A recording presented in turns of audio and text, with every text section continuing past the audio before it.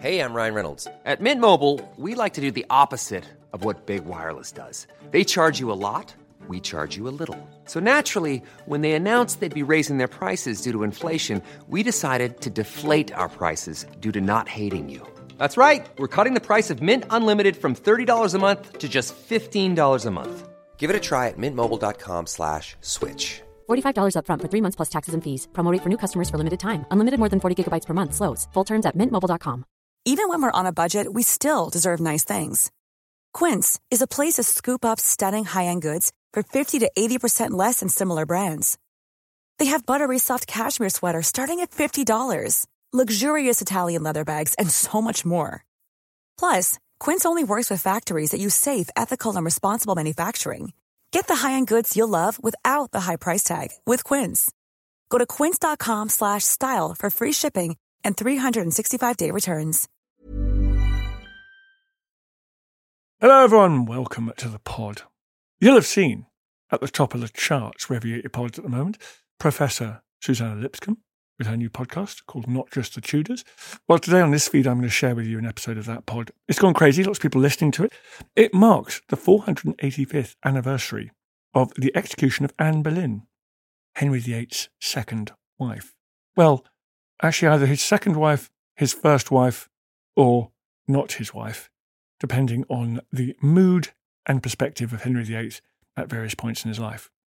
Anne Boleyn has fascinated people for 5 centuries, and on this pod, Susie Lipscomb has brought together an absolute A-team of Anne Boleyn experts. This pod is like that scene from The Matrix when he wants to learn Kung Fu. If you want to know Anne Boleyn, just plug yourself into this pod. It's got everything you need. You can go from 0 to 60 in just seconds. It's been awesome having Susanna join the team, and I'm thrilled that we get to share her wonderful content on this feed. So enjoy. If you want to watch our documentary about Henry VIII or any other historical documentaries, please go to historyhit.tv. It's the world's best history channel, as you all know by now. historyhit.tv. Head across there. My big show on the Bismarck is coming up soon, the 80th anniversary of the story of what was one of the greatest threats to Britain's maritime supremacy in the Second World War, Hitler's super battleship Bismarck, unleashed on the North Atlantic. So please get ready, prepare yourselves for that exciting release. But in the meantime, everyone, here is Professor Susanna Lipscomb and her team talking about Anne Boleyn. Enjoy.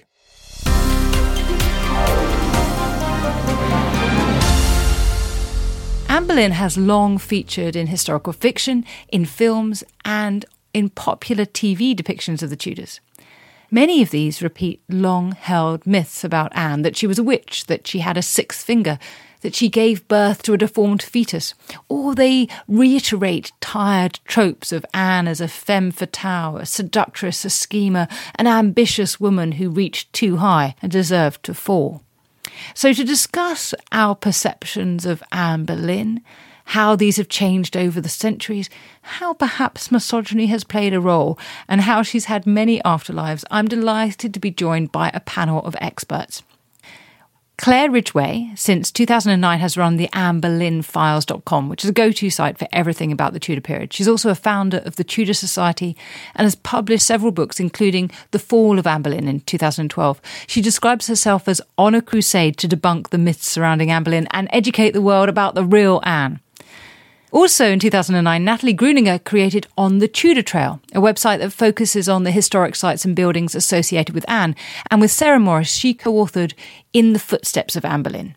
She's also the host of the wonderful Talking Tudors podcast. So both Natalie and Claire know a lot about why people are interested in Anne. Then there's Dr. Stephanie Russo, who's Discipline Chair of Literature at Macquarie University, Australia. And she's the author of The Afterlife of Anne Boleyn, Representations of Anne Boleyn in Fiction and on the Screen, published in 2020. And last but not least, Roland Hoy is an art historian whose blog Tudor Faces especially focuses on Anne, and he has written an academic article on Anne of the Wicked Ways, Perceptions of Anne Boleyn as a Witch in History and in Popular Culture. So this is a wonderful panel, and it's also an international panel because I'm joined by Natalie and Stephanie from Australia, Roland from the US, and both Claire and I are in the UK. So it has taken some careful timing to figure out when we could do this. I suppose I'd like to start with you, Nat and Claire. Let's have a think about why people come to your wonderful websites. Why do you think people are still fascinated with Anne? Claire, do you want to kick us off? Okay, I think it's the drama of her story, the dramatic rise, the way that Henry VIII singled her out and moved heaven and earth to possess her, really. The whole great matter, the break with Rome, it was all so much. He really turned England upside down to have her. And then, of course, her dramatic fall and the tragedy of that. I mean, it is really like a modern day soap opera. So I think it's that. And also, I think I've had comments that Anne is this really strong female. She's not your typical 16th century woman either. Someone said that they really related to her because she was a kick-ass female. So, yeah, a very different kind of 16th century figure. Natalie, is that what you think as well? Is what you found? Absolutely. I do agree with Claire. I think the story is just extraordinary and that does attract us very much so. But I also think there's a sort of air of mystery about Anne and Anne's story. There's so much that's unknown. There's so much that's disputed. All those fundamental questions, when was she born? What does she look like? They're all things that we still debate and passionately discuss today. So I think that mystery brings a lot of people to the story because they do want to know the facts as much as possible. I think that point also about her being seen as a kind of role model is very interesting as well. Does anyone have any thoughts on why she's come to be seen as this kind of proto-feminist? Well, in my research, I found a lot of novels that position her as a proto-feminist that actually start quite early. So even Jean Plaidy in the 1940s is writing novels in which Anne expresses an interest, not in feminism per se, doesn't use the word, but expresses an interest in women's rights. I think it's become a mainstay, really, of historical fiction, this idea that she was ahead of her time, that she was interested in women's education, that she was not like other 16th century girls, and that she had a kind of more intellectual engagement with the world. Whether that's true or not, we don't know, but it's become a mainstay, really, of historical fiction that you see repeated over and over again. Alison Weir comments in the notes to her novel A King's Obsession, which is the second of her Henry VIII's Six Wives series. She actually comments that she felt compelled to represent Anne Boleyn as a kind of proto-feminist figure because that is the currently accepted view of her. So it's interesting to see fiction feeding into history, feeding back into fiction, because she is a historian, but she's taking up this image of Anne that really has become, as I said, a mainstay of historical fiction. It's just accepted as a truism now, repeated endlessly and endlessly. Thank you, Stephanie. Yeah, I think that's right. And Roland, you've thought quite a lot about some of the most persistent myths and legends about Anne, and particularly thinking about her as a witch. How has she built up a reputation as that?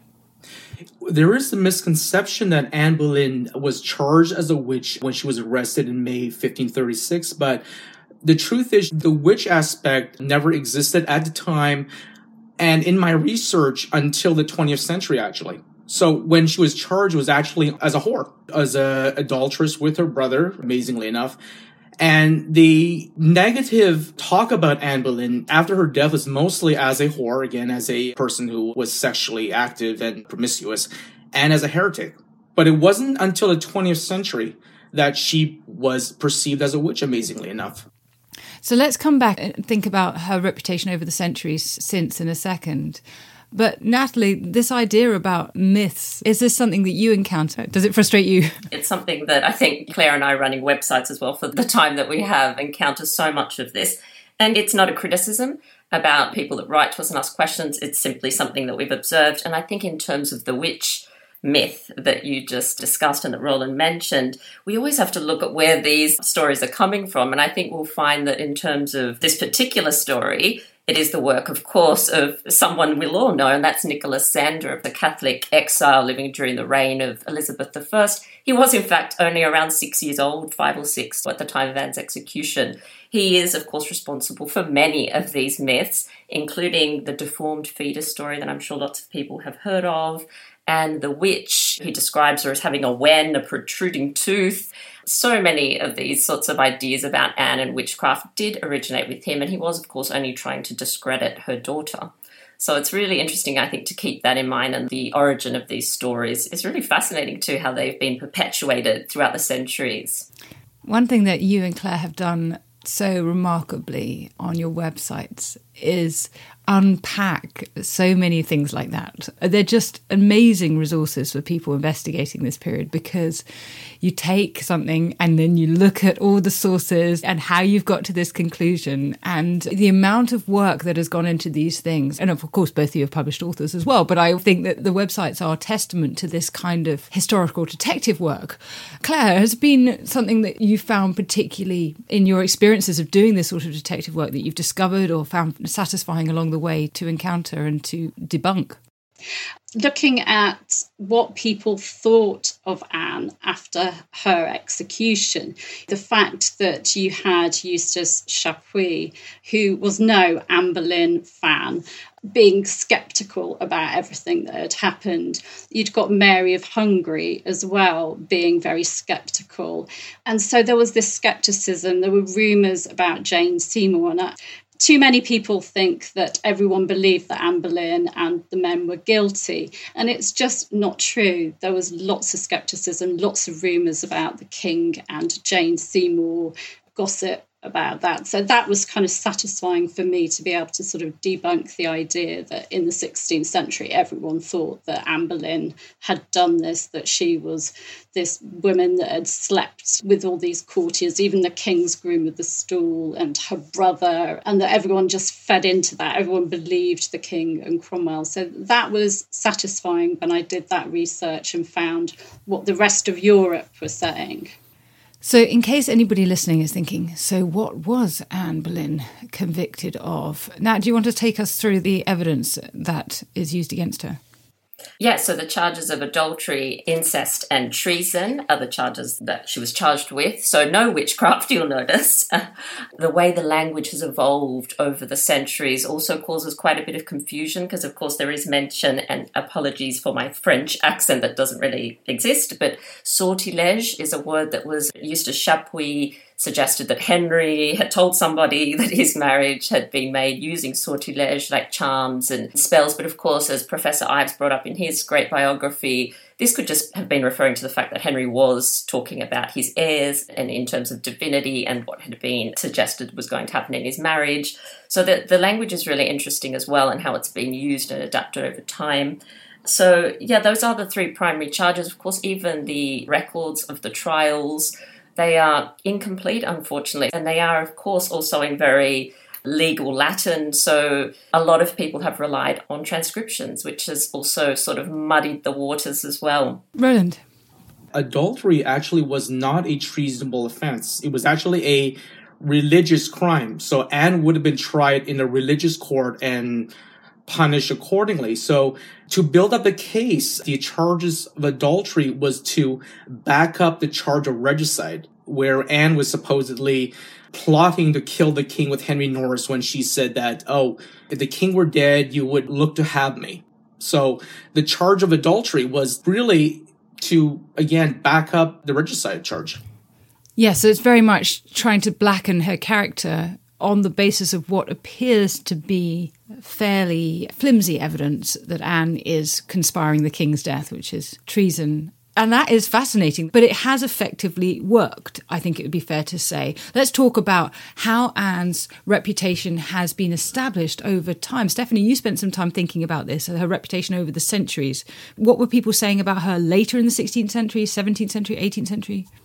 It's funny, the 16th century, you sort of map her reputation to who was sitting on the throne at the time. So obviously when Mary is sitting on the throne, the literature at the time is not going to take a particularly kindly view of Anne. That shifts when Elizabeth is on the throne and people are trying to curry favour through Anne. So they're basically saying a lot of nice things about Anne in order to get Elizabeth's favour. What's also interesting is in the 17th century, representations of Anne start to fall away. So there's this huge gap of time in which we don't really see her represented much in the literature, or if she's there, she's sort of not there at the same time.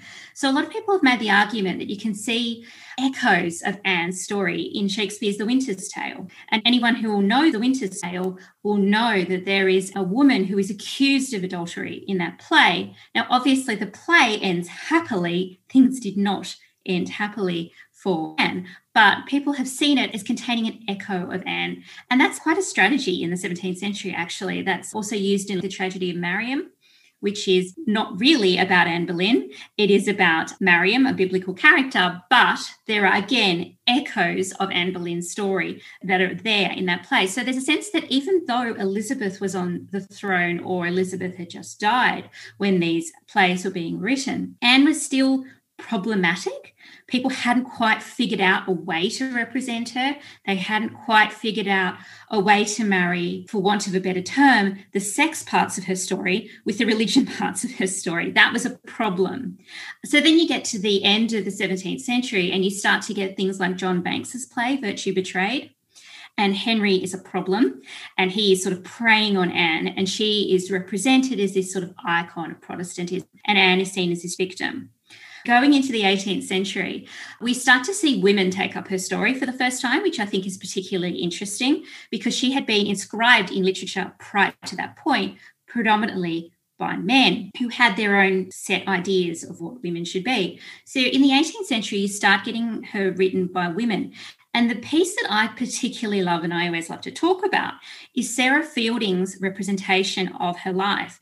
Oddly, this appears in a book that was actually written by her brother. So Sarah Fielding is the sister of the famous English novelist Henry Fielding, but she actually writes a chapter of one of his books called Journey from This World to the Next. And this is a book in which the main character goes down to the afterlife, speaks to Anne Boleyn about her life, which, is a sort of fantasy people have had. If you could meet Anne, what would she say? She actually doesn't say all that much about Henry, interestingly enough. She talks mostly about her experiences in the French court. And what she says is that she's learnt that men will always let you down and that you should use your sexuality and your power as a woman to get what you need to get in order to move through a world that's hostile to you. And that's basically what she's done with Henry. Because she realises that she lives in this patriarchal world, she has to use the resources that she has, which is her beauty, her charm, all of these things that have become kind of legendary part of Anne Boleyn's appeal, in order to enable her to build herself some kind of life. And I think that's a really interesting way of Anne being used as a tool through which to think about the contemporary world. So Sarah Fielding is obviously writing with knowledge of Anne Boleyn's story, but she's also writing for a contemporary audience. And she knows that women are reading this story and are seeing aspects of their own experiences through Anne's story. And I think going back to what we were saying before about Anne being seen as a feminist, and I talked about the 40s, I think you can actually trace it even further back than that to this kind of writing. And that becomes a kind of dominant theme of 18th century writing, that she is this icon, I think, of women's experiences, right? That she talks to women across centuries. Yeah, that's a very interesting point. But I also think that it's true that she has become a kind of cipher over the centuries and used in different ways. And perhaps that's never more true than when we get to the 19th century and we suddenly get this flourishing of historical works, including works by women, that are thinking about merry old England and the Tudor past, and it's become this exciting period to focus on. How much do you think the 19th century has influenced our ideas about Anne? In the 19th century, we get a spate of writings in which she is again a Protestant martyr. She is the woman that sits at the pivot point between the medieval and the early modern. But what we also get is very strange texts that read her in all sorts of other ways. So I'm thinking here of something right at the end of the 19th century. There's this novel called Still, and that's written by a guy called M.P. Shiel. And that is the worst Anne I have ever read, in the sense that she's absolutely and utterly evil. So within the same century, you both get Protestant victim Anne, and you also get evil Anne. This is an Anne that stalks women across England. Basically, she's trying to stalk this woman across England so she can set up this woman's sexual assault by Henry, because her reasoning is if Henry sexually assaults this woman, quenches his lust, he will return to her. It's a very different image of Anne. She's got blonde hair in this novel. She's got frizzy blonde hair. Again, that's completely different vision to Anne than we usually have. I mean, we can say, yes, that's incorrect. We know she didn't have blonde hair, but that was still an image of Anne that's circulating. So I think in the 19th century, you do get a lot of the roots of the mythology of Anne, but you also get the ability of Anne to mean whatever you wanted her to mean. There's so much malleability in her story because there's so many unanswered questions that she could be both Protestant saint, and she could also be a femme fatale.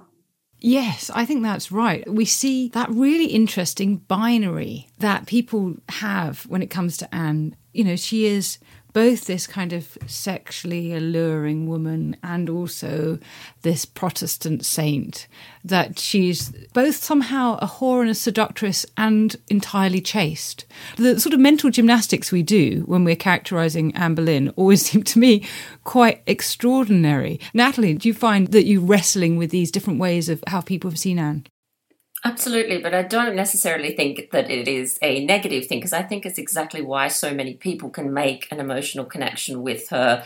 I know that there's people from all walks of life all over the world attracted to Anne's story because they see something of themselves in her, partly because of all these representations over the centuries. The temptress, the seductress, the Victorians have painted her as the damsel in distress, the romanticised version that we get. So people see her and see something of themselves. I also think the fact that she wasn't perfect, she wasn't a saint, she was, sometimes perhaps Catherine of Aragon may seem a little more distant because she was such a successful queen and raised to be a queen, but Anne is somebody I think that people can relate to, and for all different reasons as well. You're listening to Dan Snow's History here. We've got an episode of Not Just the Tudors about Anne Boleyn. More after this. This is After Dark, myths, misdeeds and the paranormal. The podcast that takes you to the shadiest corners of the past, unpicking history's spookiest, strangest and most sinister stories. I'm Maddie Pelling. And I'm Anthony Delaney. Join us every Monday and Thursday and we'll take a look at the darker side of history, from haunted pubs to Houdini to witch trials and arsenic-laced breakfasts. Follow After Dark, myths, misdeeds and the paranormal wherever you get your podcasts. Brought to you by History Hit.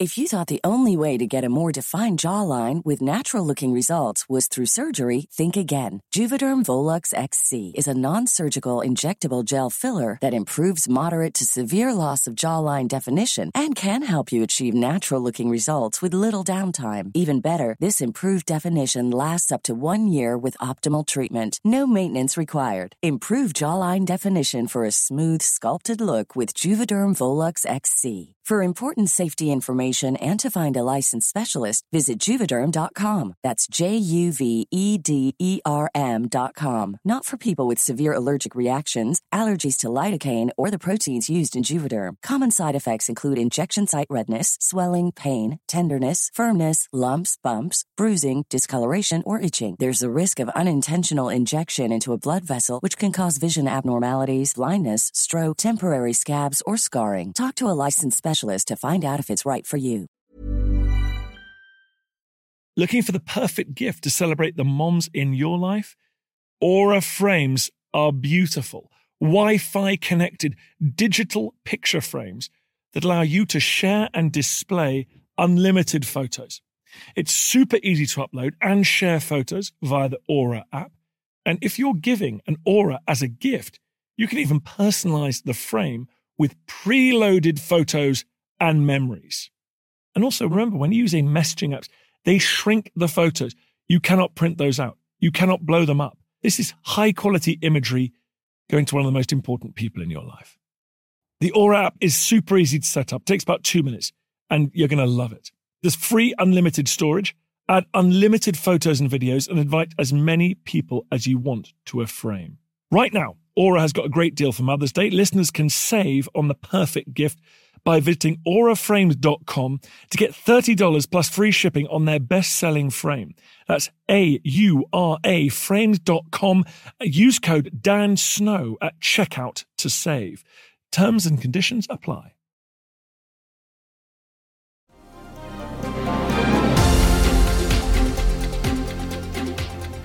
I guess we're all very familiar with the depictions on film, on TV, in fiction in the 20th century.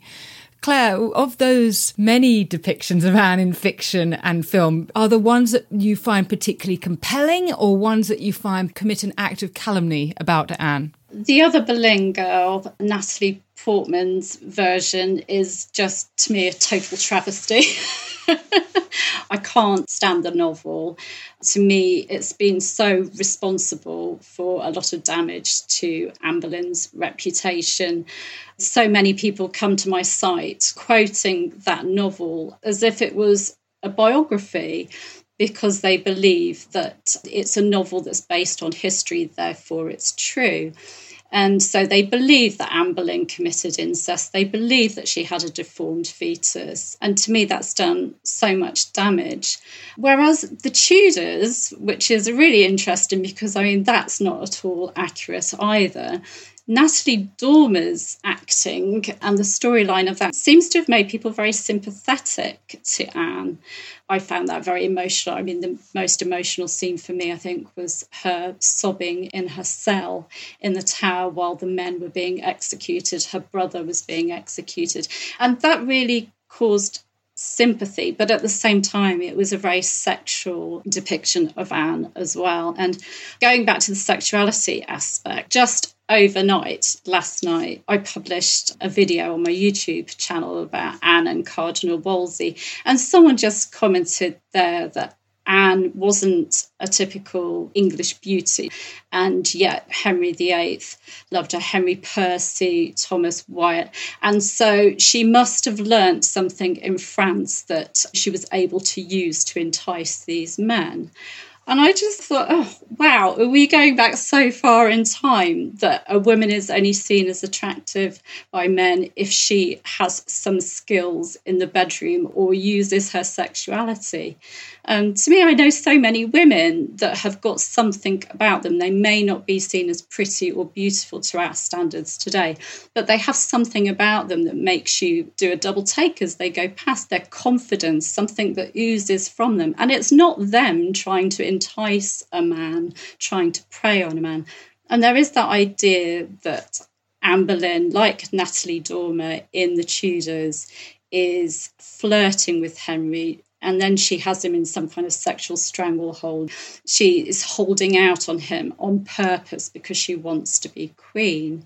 And that idea is so prevalent and so damaging and really hard to overcome. You can say to people, well, how would she ever know that she was going to be queen? How could a lady in waiting, a maid of honour, know that she could ever say no to a man, to the king, and that he would keep going and that he'd go through all of the great matter, he'd wait for years for her?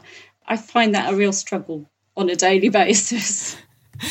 I absolutely understand why. And it is interesting how that concept that whilst in France she learnt some mysterious sexual practice that made her utterly compelling to the king. I mean, look, we're talking about oral sex. That's all we're talking about. There's a limited range of things you can do sexually. I think humans found them out a few centuries before us. They probably knew about them in the 16th century. But the way it's talked about as if like this extra thing that she could do, no one has since known. Anyway, so that bothers me too. Natalie.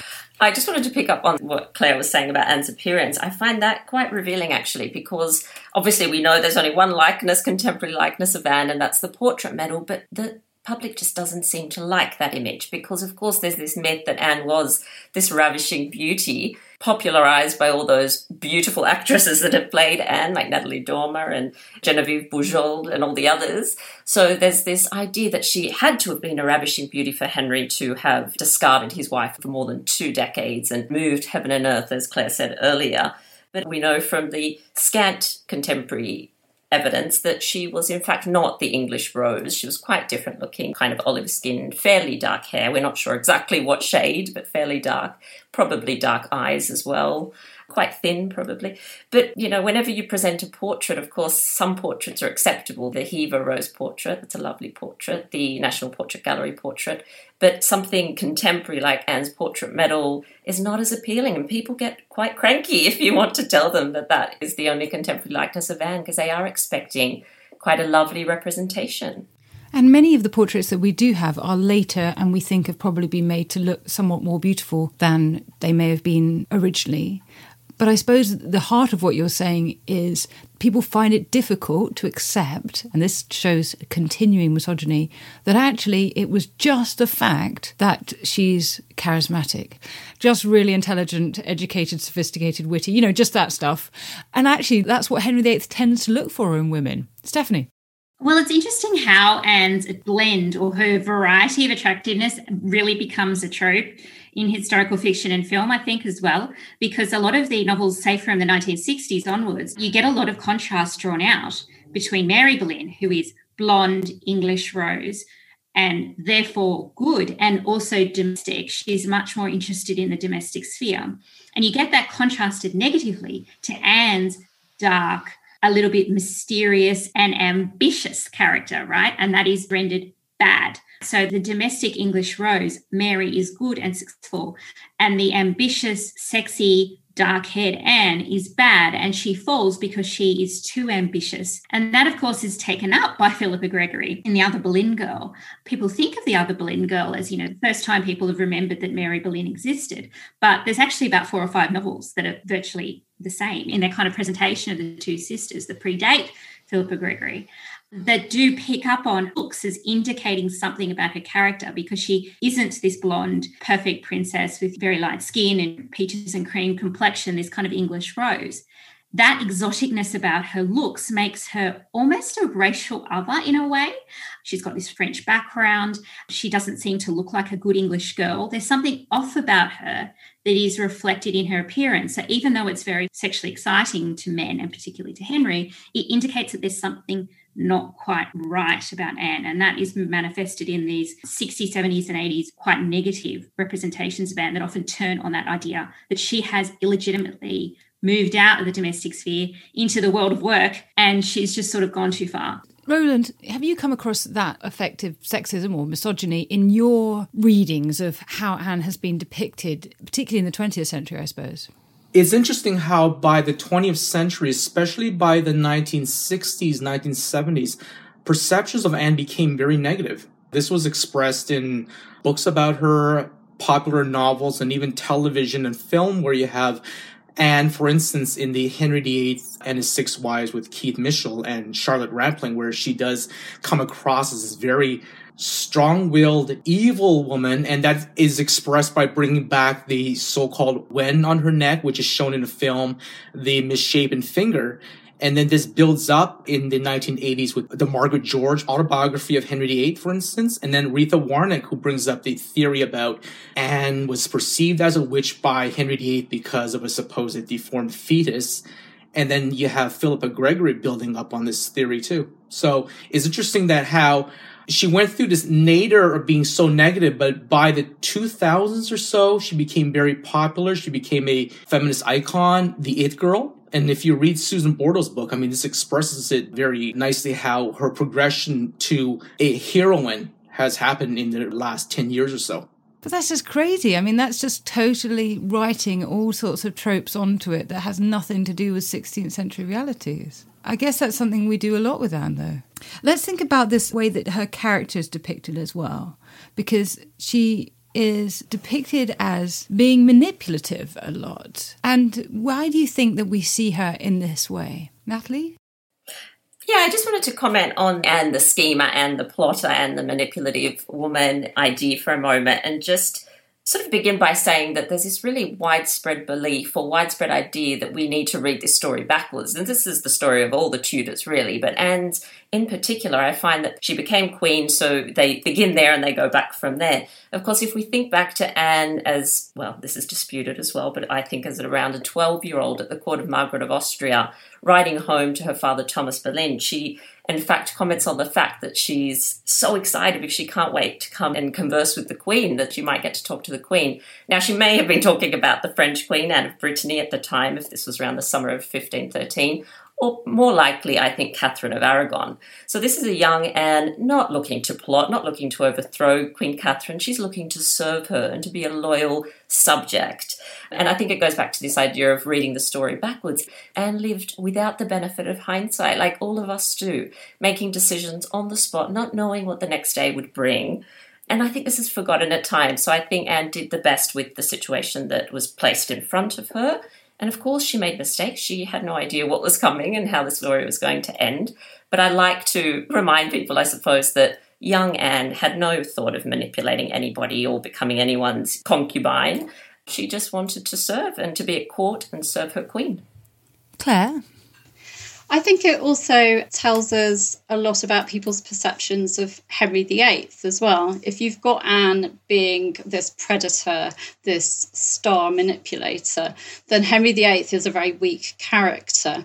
And a lot of people do think that Henry VIII was easily led, easily manipulated by those around him, such as Thomas Cromwell as well. You know, the whole idea that Cromwell brings about Anne's fall by his constant whispering in the king's ears. And so I think the weakness of Henry VIII is also used to back up this idea that Anne knew how to use him. She knew how to bring down Cardinal Wolsey to get her revenge, that idea of revenge for the whole Henry Percy affair, that she knew what to do to become queen, to banish Catherine of Aragon, to have that ill treatment of Mary, and that she's just the one in control. And it just takes away everything from Henry, his kingship. He's the monarch, he's God's anointed sovereign, and yet suddenly he's just easily led, easily manipulated.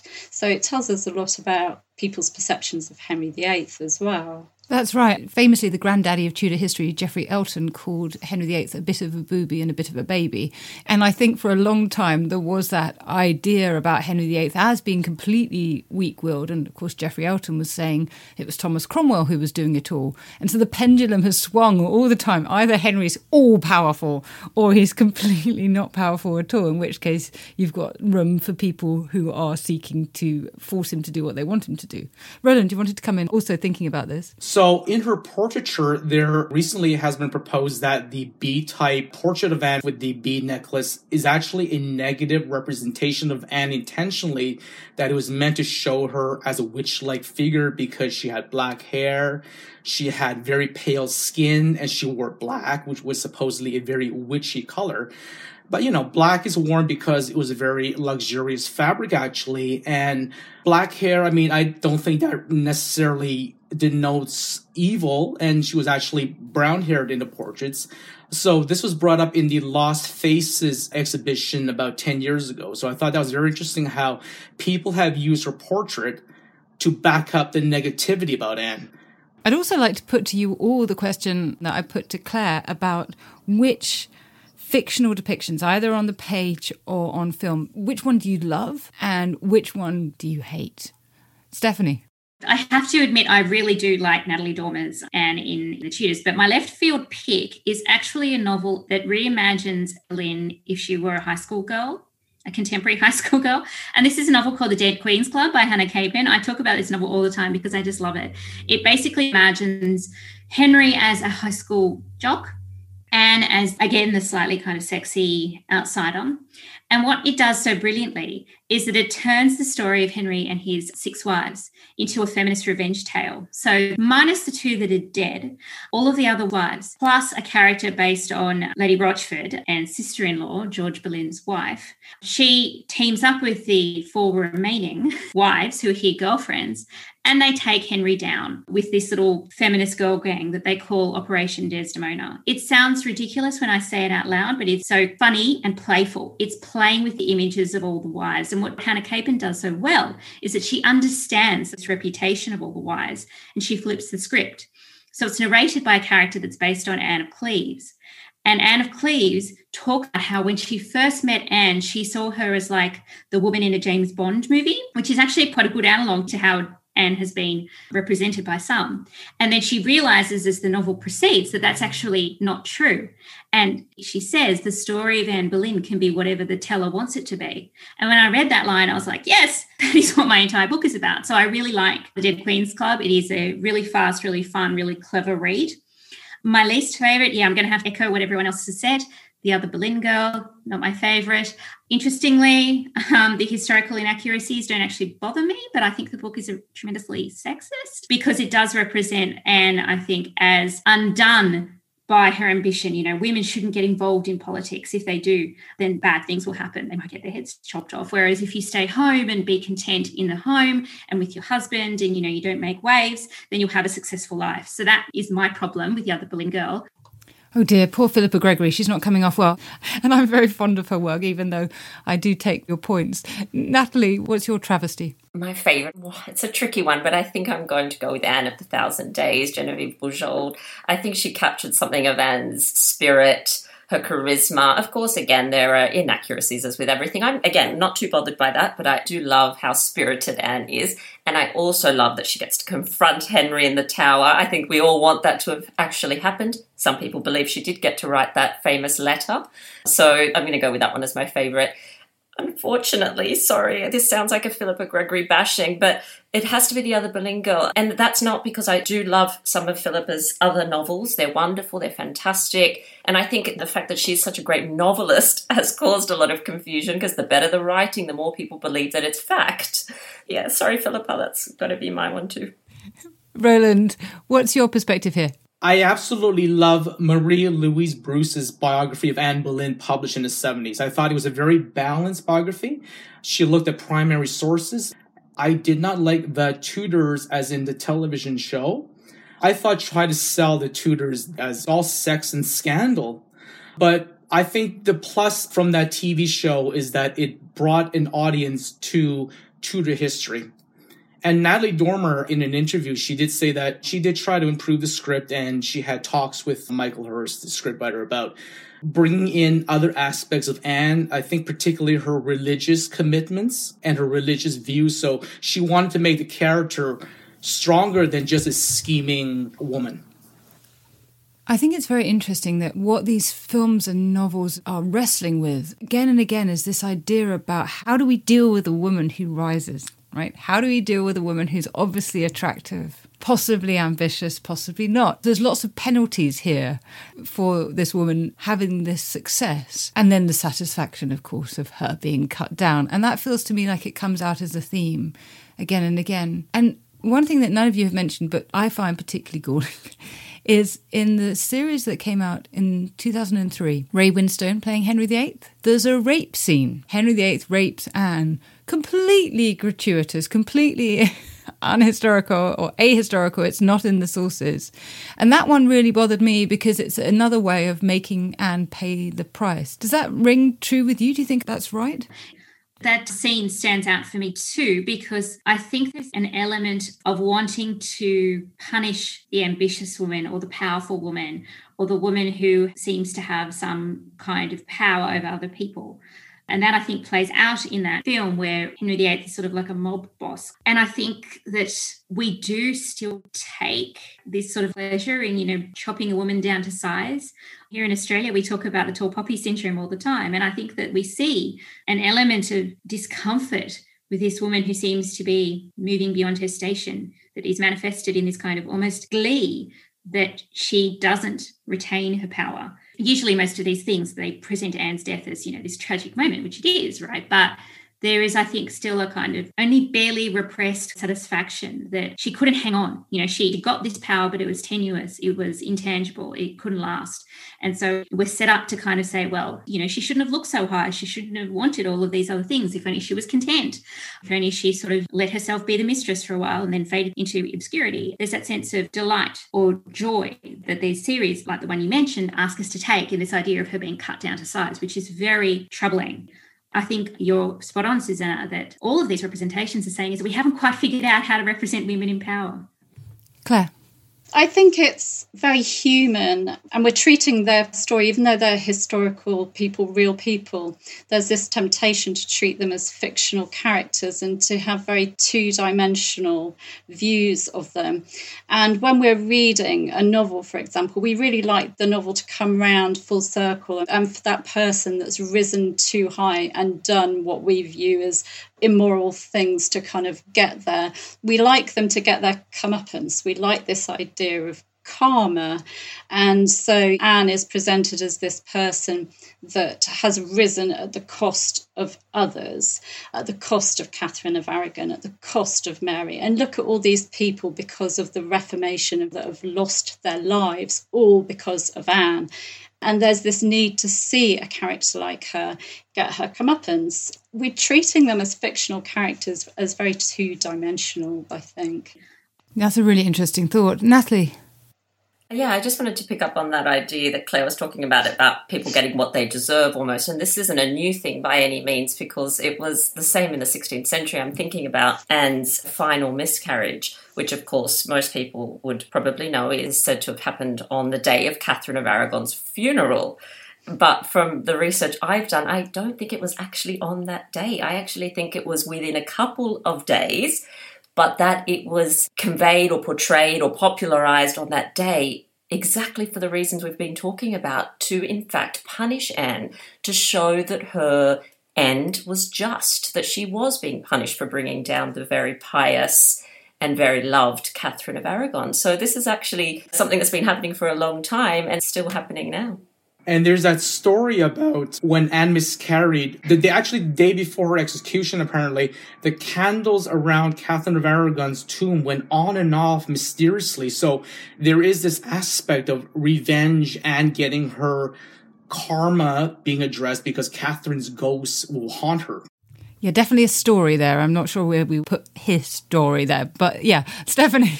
To go back to Natalie's point about how we treat them as fictional, I completely agree. But I think that's because it's such a weird story. I mean, when you think about the story of Anne Boleyn and Henry VIII and Catherine of Aragon, you could turn it into soap opera quite easily, right? This is a soap opera. This is The Other Woman, right? This is the marriage brought down by a younger, sexier woman who provides a little bit of excitement, right? So you can see this through the lens of the soap opera, which I think is why people have been so keen to see all of these elements of the story kind of slot into place like a fiction. So, instead of talking about Anne's miscarriage just as a tragic misfortune in her life, we see it as some kind of event of cosmic significance, like it's bigger forces working through her to bring her down. We see this idea that every part of her story acts as like it would in a drama. So nothing is ever just coincidental or mundane or tragic or just something that happens in everyday life to people. It always got vested with this kind of drama because there is a kind of elemental Wheel of Fortune shape to her story, which is exactly what Claire was saying. We love when people rise, that they fall. And so everything is always viewed through the lens of like fiction, because I think we see a shaped Anne's story in hindsight. We always read her story backwards. So even in these fictions, you can see her being set up to fall. We see her as having this grand plot that gets undone. We don't see her as a real person who might have been complicated and contradictory in the same ways that we are complicated and contradictory. That's a really helpful way of putting it. I think you're right. I think when we say Anne Boleyn, people know the ending in the same way as when you say Titanic. Immediately you read in that ending of the story, and what we need to do is move through it beat by beat with her and feel it. And I think also, Natalie, your point about the fact that evidence has been used to argue certain things about her. I always think that about the letters. So Henry VIII's love letters, of course, survive amazingly in the Vatican to Anne. And we know that she's writing letters to him because he mentions them repeatedly in those letters, but we don't have those back. We argue so much from absence there in terms of denoting the character of that relationship, that he's chasing after her, he's in pursuit, he's the hunter, and she is withdrawing. And that is entirely argued from what we do not have. That's the discourse of courtly love, this idea of the hunter and the hunted, the eternally kind of elusive woman. So you see there, fiction shapes her story even while it's happening. So he's using the discourse of courtly love and chivalry in order to court her. And then this becomes an element of her story, a fictional element of her story that is continually read back into her story. So fiction is shaping her life even while she's still alive. You can see that in Thomas Wyatt's poetry as well. In something like Who's Sir Lister Hunt, she is the chivalric lady. She is elusive, she is desirable, but the love is always going to be unconsummated because that's the point of courtly love. So fiction shapes her. And then, there's no surprise really that she's been sort of so fictionalized because she was constructed as a fictional character always. Yeah, that's really interesting, and also reflects on Natalie's point earlier about sortilège, that actually the use of language in those letters, he refers to her as ma maîtresse, my mistress, which is not what it doesn't mean my mistress in modern language, but it gets used like that. Natalie, you have some thoughts on this? Oh, I just wanted to pick up on something you said earlier, just about the evidence or the letters. And I suppose the question is an absence of evidence? And how do we deal with that? And how do we use that as historians and when we're trying to recreate people's lives and reconstruct this? I'd be interested to hear what you think. I think it's one of the great challenges. I'm often going on about this. There's some really great scholars who are working on, for example, the history of enslaved women taken across the Middle Passage from Africa, about whom we have only absolute scraps of evidence. How do you write the lives of women who don't feature in the archives really at all? Anne features lots. We've got lots that we have from her, about her, said by her. But there are still these spaces where there are gaps. And what do we do with those? What's the responsible approach, but also the empathetic approach to handling these histories where there are gaps? It's a big question for historians at the moment, I think. But let's have a think, finally, about the fact that each one of you has given hours, weeks, months, years of your life to Anne Boleyn. And I think that what we study, what we work on, in some way represents something about ourselves, that we must be driven by something. So why have you spent so much time with Anne? For me, it was the fiction, actually. So I had always been interested in Anne from when I was a young girl. I don't recall why. I don't remember what the first text that I read was. I just knew I was always interested in her. And so I just became fascinated by that question of why. What is it about this woman that is so endlessly representable, is so endlessly fascinating? Why is it that we never get rid of Anne Boleyn's story? Claire, what do you think? Well, for me, it was Anne that drew me in initially, but actually it's her whole family that have kept me interested. I mean, George is just as fascinating to me, as is Thomas Boleyn, and then you get Jane Boleyn and Elizabeth Boleyn, who's a complete mystery. It's the fact that her whole family has been blackened, all the ideas about George Boleyn, and did he really have homosexual relationships at court? Did he really beat his wife and have an unhappy marriage? Was Jane Boleyn really the person that brought the Boleyns down out of revenge and jealousy? Was Mary Boleyn really this angel? There are just so many myths around them. And Thomas Boleyn pimping out his daughters to rise at court when actually he was already rising in Henry VII's reign. It's the whole family, the way that they've been blackened. And for me, I just like to be able to put things right. That's really interesting.